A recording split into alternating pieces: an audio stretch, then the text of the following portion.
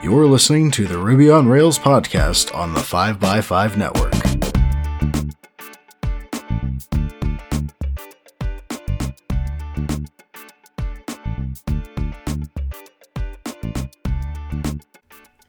You're listening to episode 294, and I'm your host, Brittany Martin. Ali Spittel loves teaching people to code. She's been employed in the tech industry since 2014, holding multiple software engineering positions at startups and a distinguished faculty role at General Assembly's Software Engineering Immersive. She blogs a lot about code and her life as a developer. Her blog posts well over 1 million reads and have been featured on Dev's Top 7, the top spot on Hacker News, Free Code Camp, and in JS Weekly.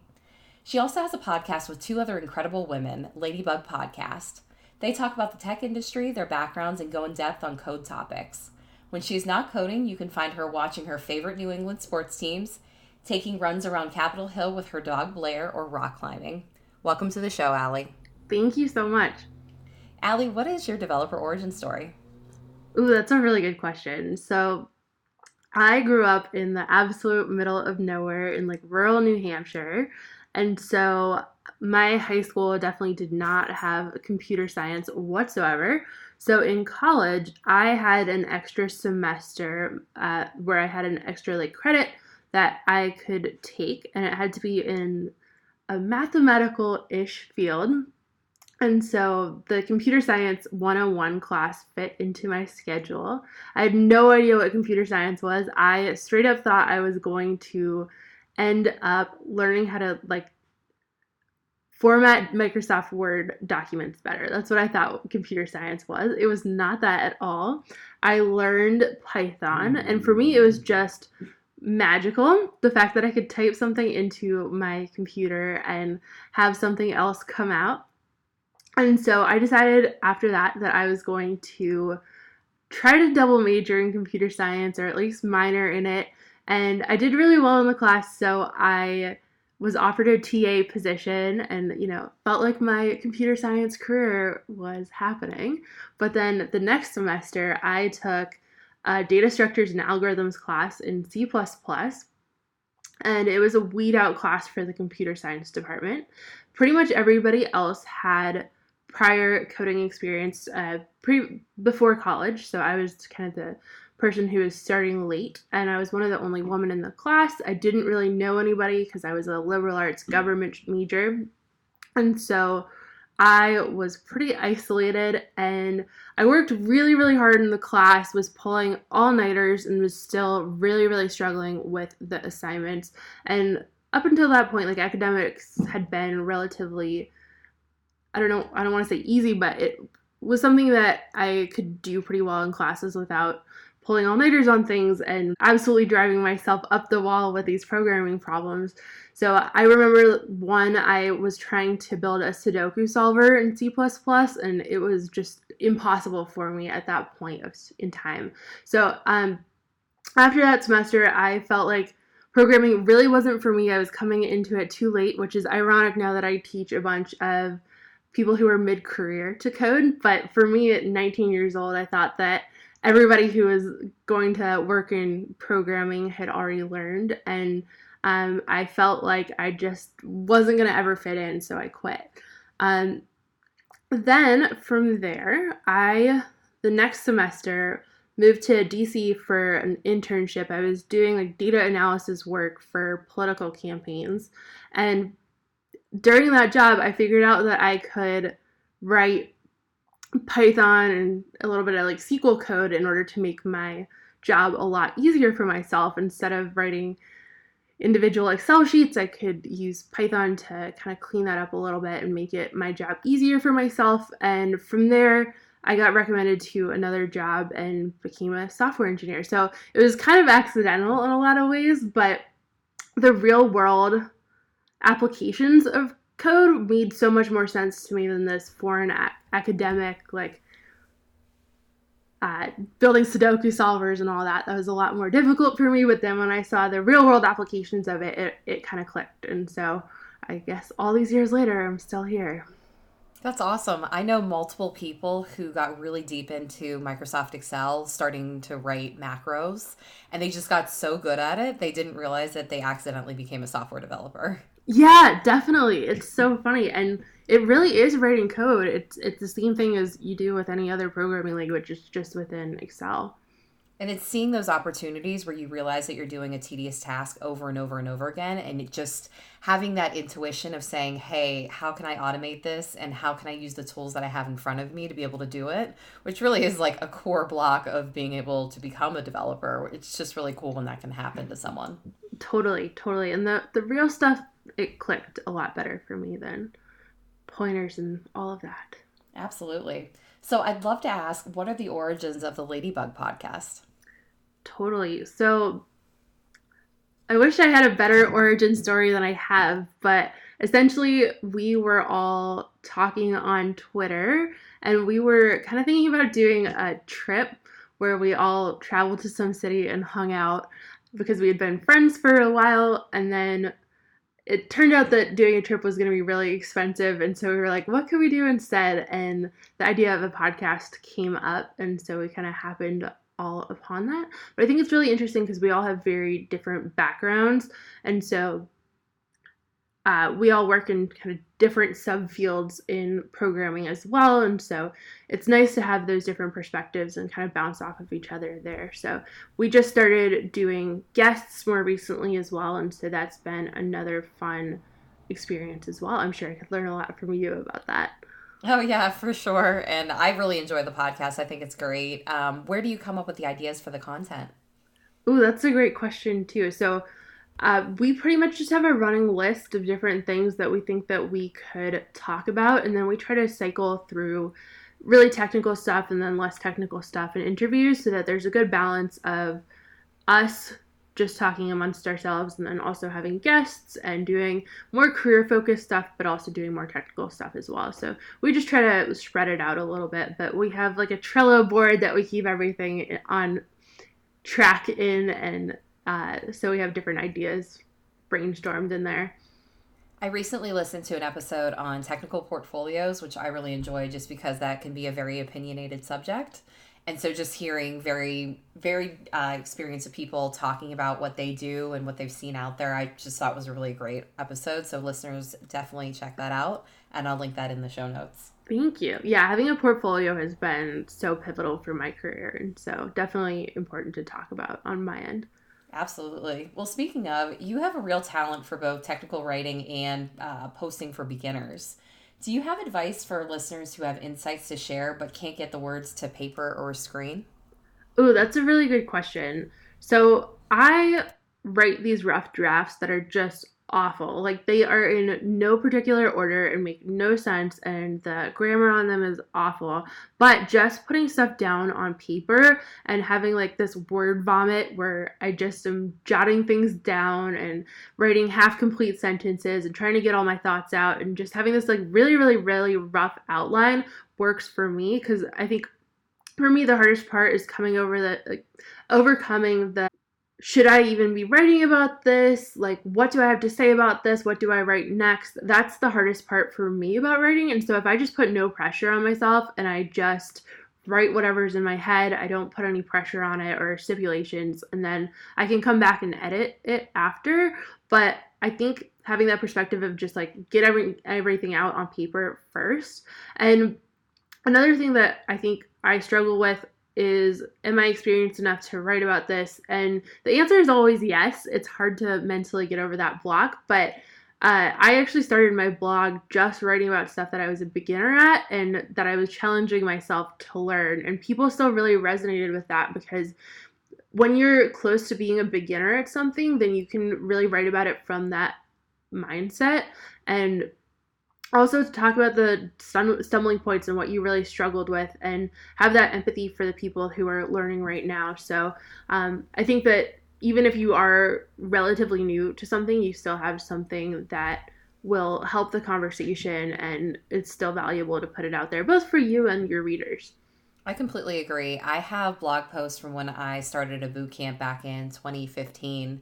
And I'm really glad that I did that, because it just shows how much of growth I've had as a developer, and it almost is another form of a portfolio.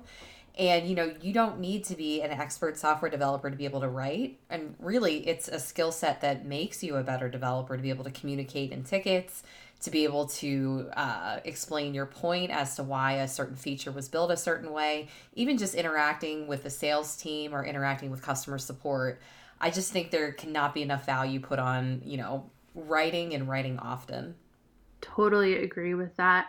It's so helpful for so many different aspects of things, because if you can teach something, you know it well enough to really, really know it, in order to explain it to somebody who's starting out, I think for sure. And then it's also just great from a career perspective as well. Like the opportunities that I've had because of blogging have been really, really incredible. And so I can't recommend it enough. If you have any time at all, just try to write something down. Even if it's imperfect, it'll still help somebody and probably yourself as well. And that being said, like, you also don't have to become this overnight blogger by any means. You don't have to write a blog post every day or every week or every month. Just putting one blog post out there will probably help somebody. So don't put a ton of pressure on yourself. I like that a lot. Well, speaking of blog posts, I invited you on the podcast today to discuss a blog post that you wrote called The Career Advice I Wish I Had, which has such incredible advice. I'd love to walk through it with you. Before diving in, why do you offer so much content aimed towards beginners? Thanks. So for me, I work with beginner developers every day. So I teach people how to code at General Assembly as part of their software engineering program. So I get to work with these people all day, every day. So that's a huge factor of it. It's just that I know how to speak to the people who are at that stage in their career and what they're asking and all that. But then the other part of it is that learning to code was hard for me. And I know that I felt like I didn't belong and that it wasn't for me. And so if I can make it so that it doesn't feel that way as much for somebody else, I think that that's really, really important. And so that's originally why I started writing more to a beginner audience, was that I could really write the stuff that would have helped the former me, both in terms of technical content, but also the more morale boosting and career advice as well. I love that so much. Well, let's kick it off, Ali. So what advice do you have specific for job searching? So for job searching, I would definitely recommend to have a portfolio like we were talking about before, because I have done a lot more hiring than I have done job searching in tech.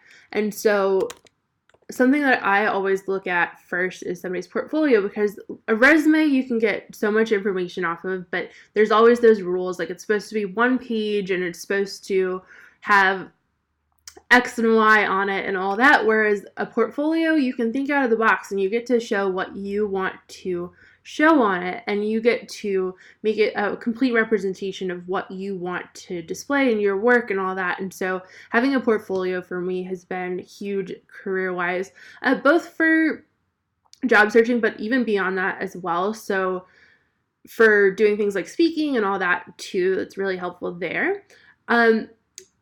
Also, I know this might be a little bit of a controversial piece of advice, but from doing hiring, online applications, you get so many people applying for them, and there's only one position or two positions at the end of the day. And so getting through that is really, really difficult. So I think the biggest thing that I would take away there is to make sure to network and make connections outside of work, so that when you are searching, you know the people that can potentially get you through that online screening process, so you don't have to jump through all the hoops there.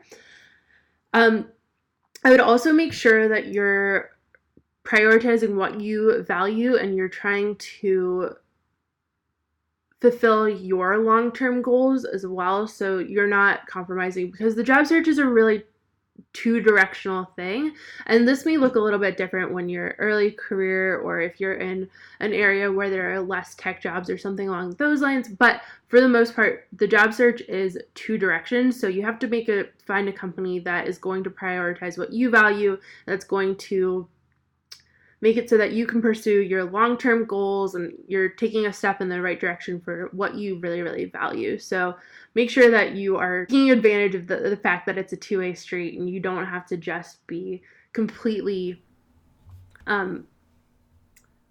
compromising yourself for a job or anything like that.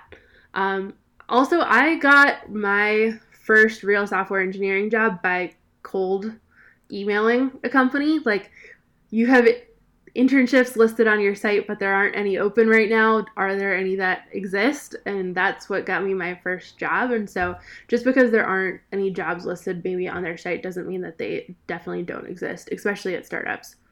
I had the same experience. So my first technical job, I've said this on the podcast before, but I was at a meetup and someone stood up and said, "Hey, we had someone quit at work today. Is anyone interested in interviewing for this position?" So I had the opportunity to interview before it was posted on the site, just because I was at the right place in the right time. And I think that, especially for new developers, getting that right place, right time situation is really key to finding those opportunities, because there are a lot of people who are learning how to code, and finding opportunities for new developers can be hard, but not impossible. Totally. Meetups are such an important place, I think, for especially people who are looking for jobs, to meet people who are in the industry and who have even just like career advice, not even jobs that are open, but just who can make connections for you and all that in the future. So totally agree on meetups being important. I also feel that conference job boards are completely underrated, because you can go to these like big conferences. They'll have these job boards posted in the hallway with all the jobs from the sponsors and then from the attendees who have jobs that they're hiring for. And I swear that job board can be absolute gold, just because you're hearing it from the developers or the developer advocates who are likely involved in the interviewing process. And so being able to go up to those attendees and getting kind of like the 411 as to what's going on with that job, how much it pays, what the work environment might be like, is totally different than having to apply online. I love that. That's such great advice. I didn't even think of that, but I think that that's awesome. Awesome. Well, Ali, I definitely want to pick your brain for some more advice, especially around interviewing and coding challenges, but we're going to take a quick break from our sponsor. This episode of the 5x5 Ruby on Rails podcast is brought to you by Kensington. As the leader in laptop security and productivity, Kensington offers a wide range of products, including secure tablet and laptop cases, adapters, and docking stations. Their universal docking stations give you access to more ports, so your slim Chromebook could be as powerful as a desktop. With plug-and-play functionality without having to install drivers, you will enjoy dual 4K display with HDMI and DisplayLink video connectors. Interested? Test drive a docking solution today with the Kensington Pro C program. Visit kensington.com/Ruby to learn more. Thank you to Kensington for sponsoring the show. All right, back to you, Ali. So let's move on to your advice for interviewing. What are your tips there? For sure. So I will preface this by saying I haven't done a ton of interviewing myself, but I've interviewed a lot of people. And so this comes from that perspective a little bit more than anything. But I will also preface this by saying that toxic interviews probably mean that a company is not a company that you want to work for. So if they're asking you all these really, really niche things that you know that you are not going to use on the job, and they're just asking you that to like gatekeep you or make sure that you have some background that they're like really trying to pigeonhole somebody into, then that probably signifies that they're not a company that you want to work for in the first place.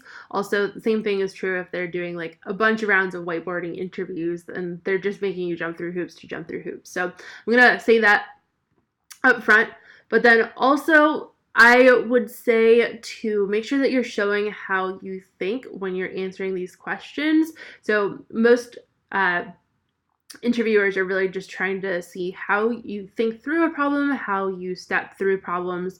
And so show your thought process, explain that out, just keep talking, draw diagrams if you need to, explain any issues that may happen with your approach, like any negatives of it, and be vocal, ask questions, try to make sure that you're clarifying what they're really, really asking, because those are all things that make up a great developer, somebody who's willing to reach out for help, who thinks through problems step by step and all of those things. So that's probably, hopefully, what they're looking for when they're interviewing you, rather than whether you have the perfect answer or not. Another thing is that there are probably going to be questions that you don't know the answer to, or that you have to say that you don't know the library or framework or language that they're asking you to know or something like that. So somebody asks you, do you know React?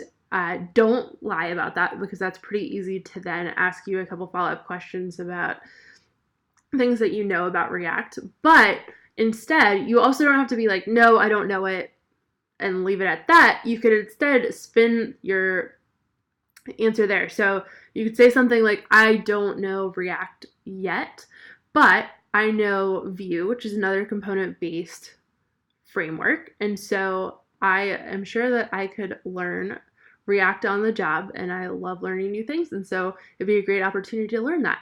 So show your willingness to learn, and make sure that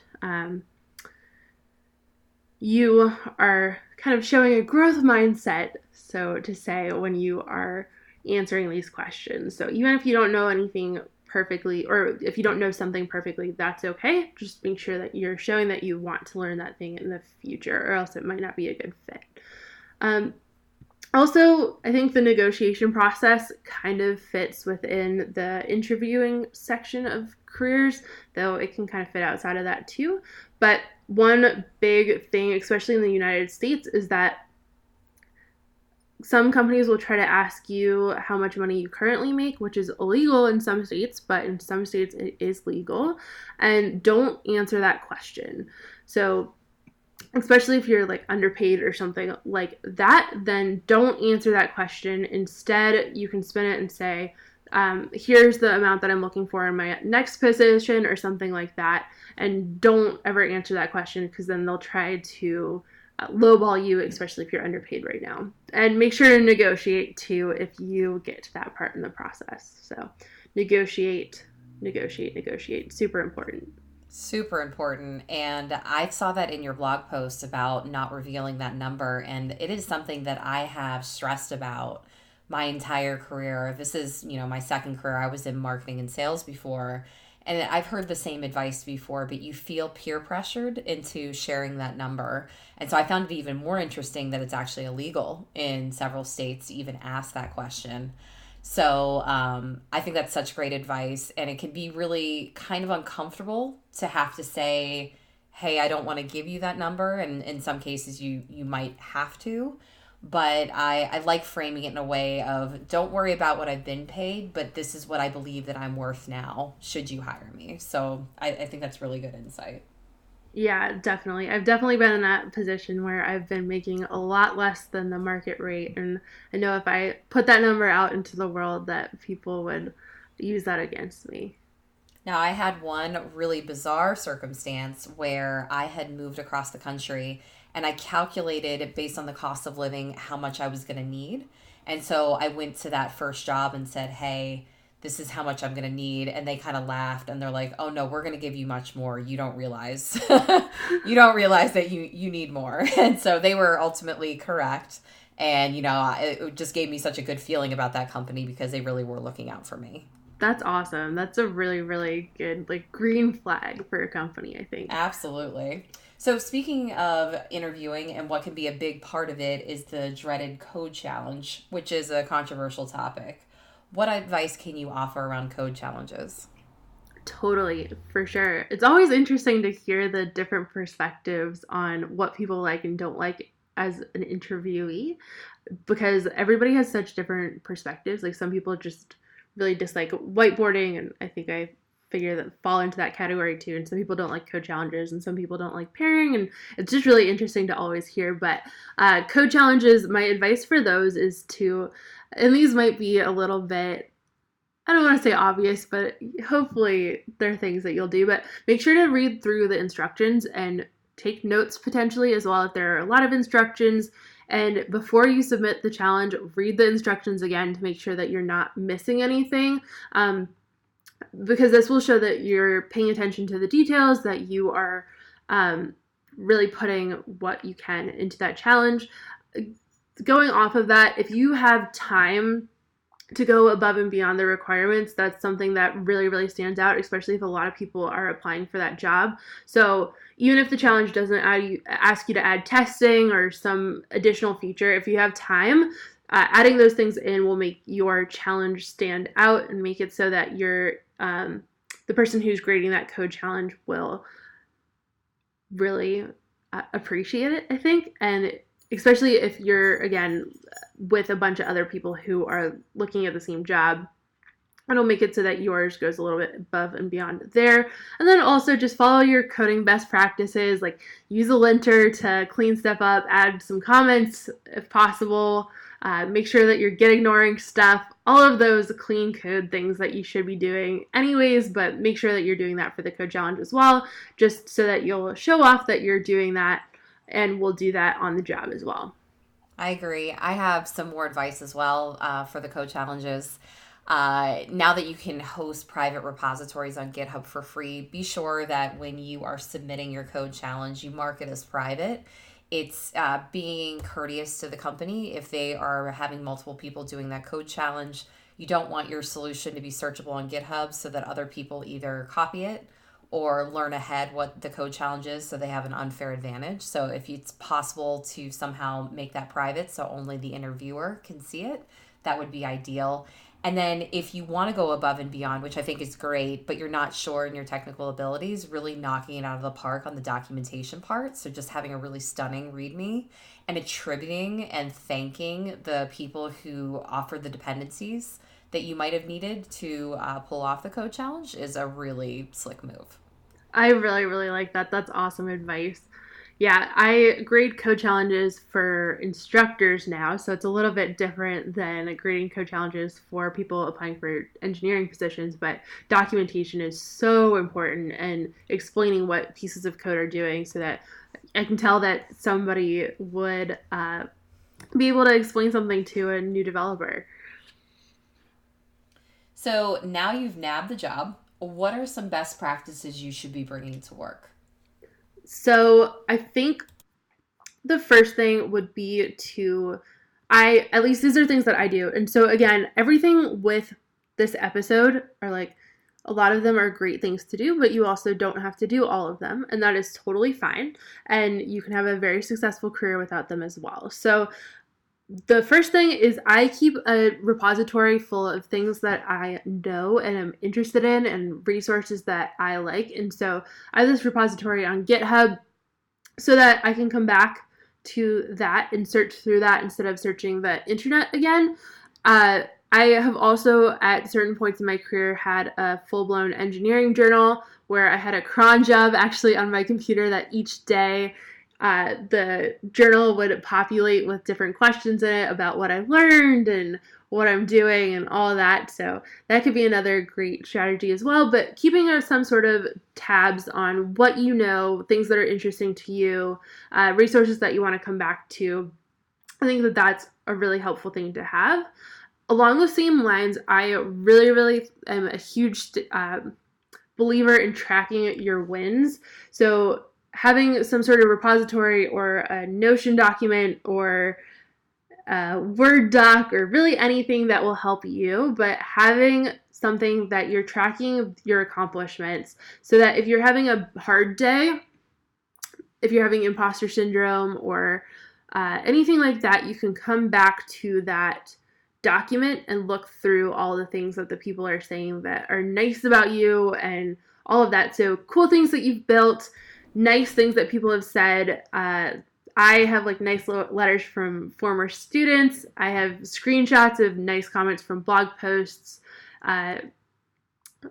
nice compliments from reviews and stuff as well. So it's good from that perspective. So if you're having a bad day, you can come back to it. But then the other thing too is if you are negotiating for a job, it's really, really helpful to have that document of all of your wins and cool things that you've done, especially if you're looking for an internal raise or promotion. For me, it's really, really helpful when I'm having a bad day on the internet too. When somebody's saying something nasty on there, I can go back and look at all the nice things too.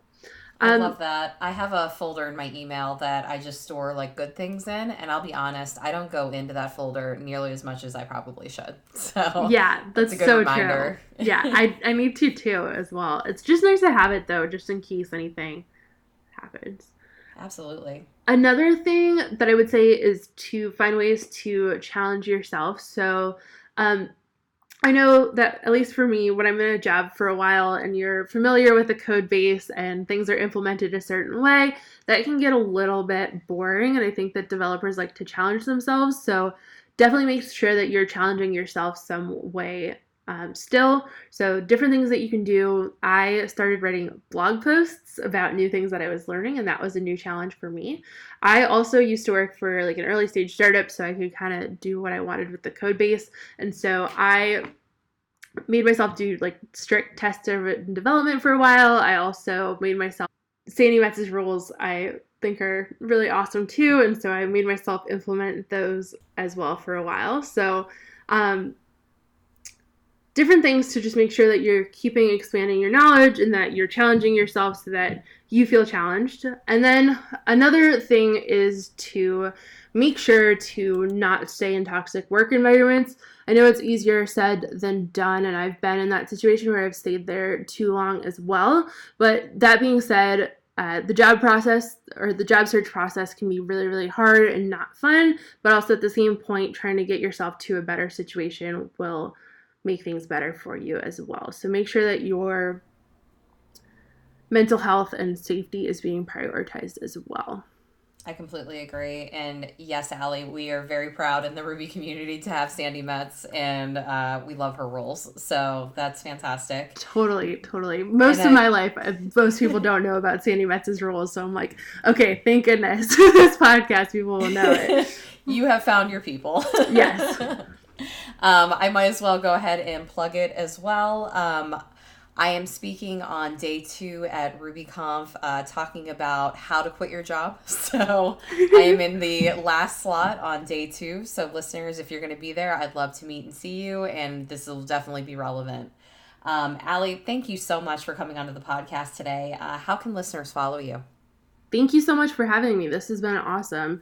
So my blog is welearncode.com, and then I am Spittel on Twitter. Those are the best places to find me, I think.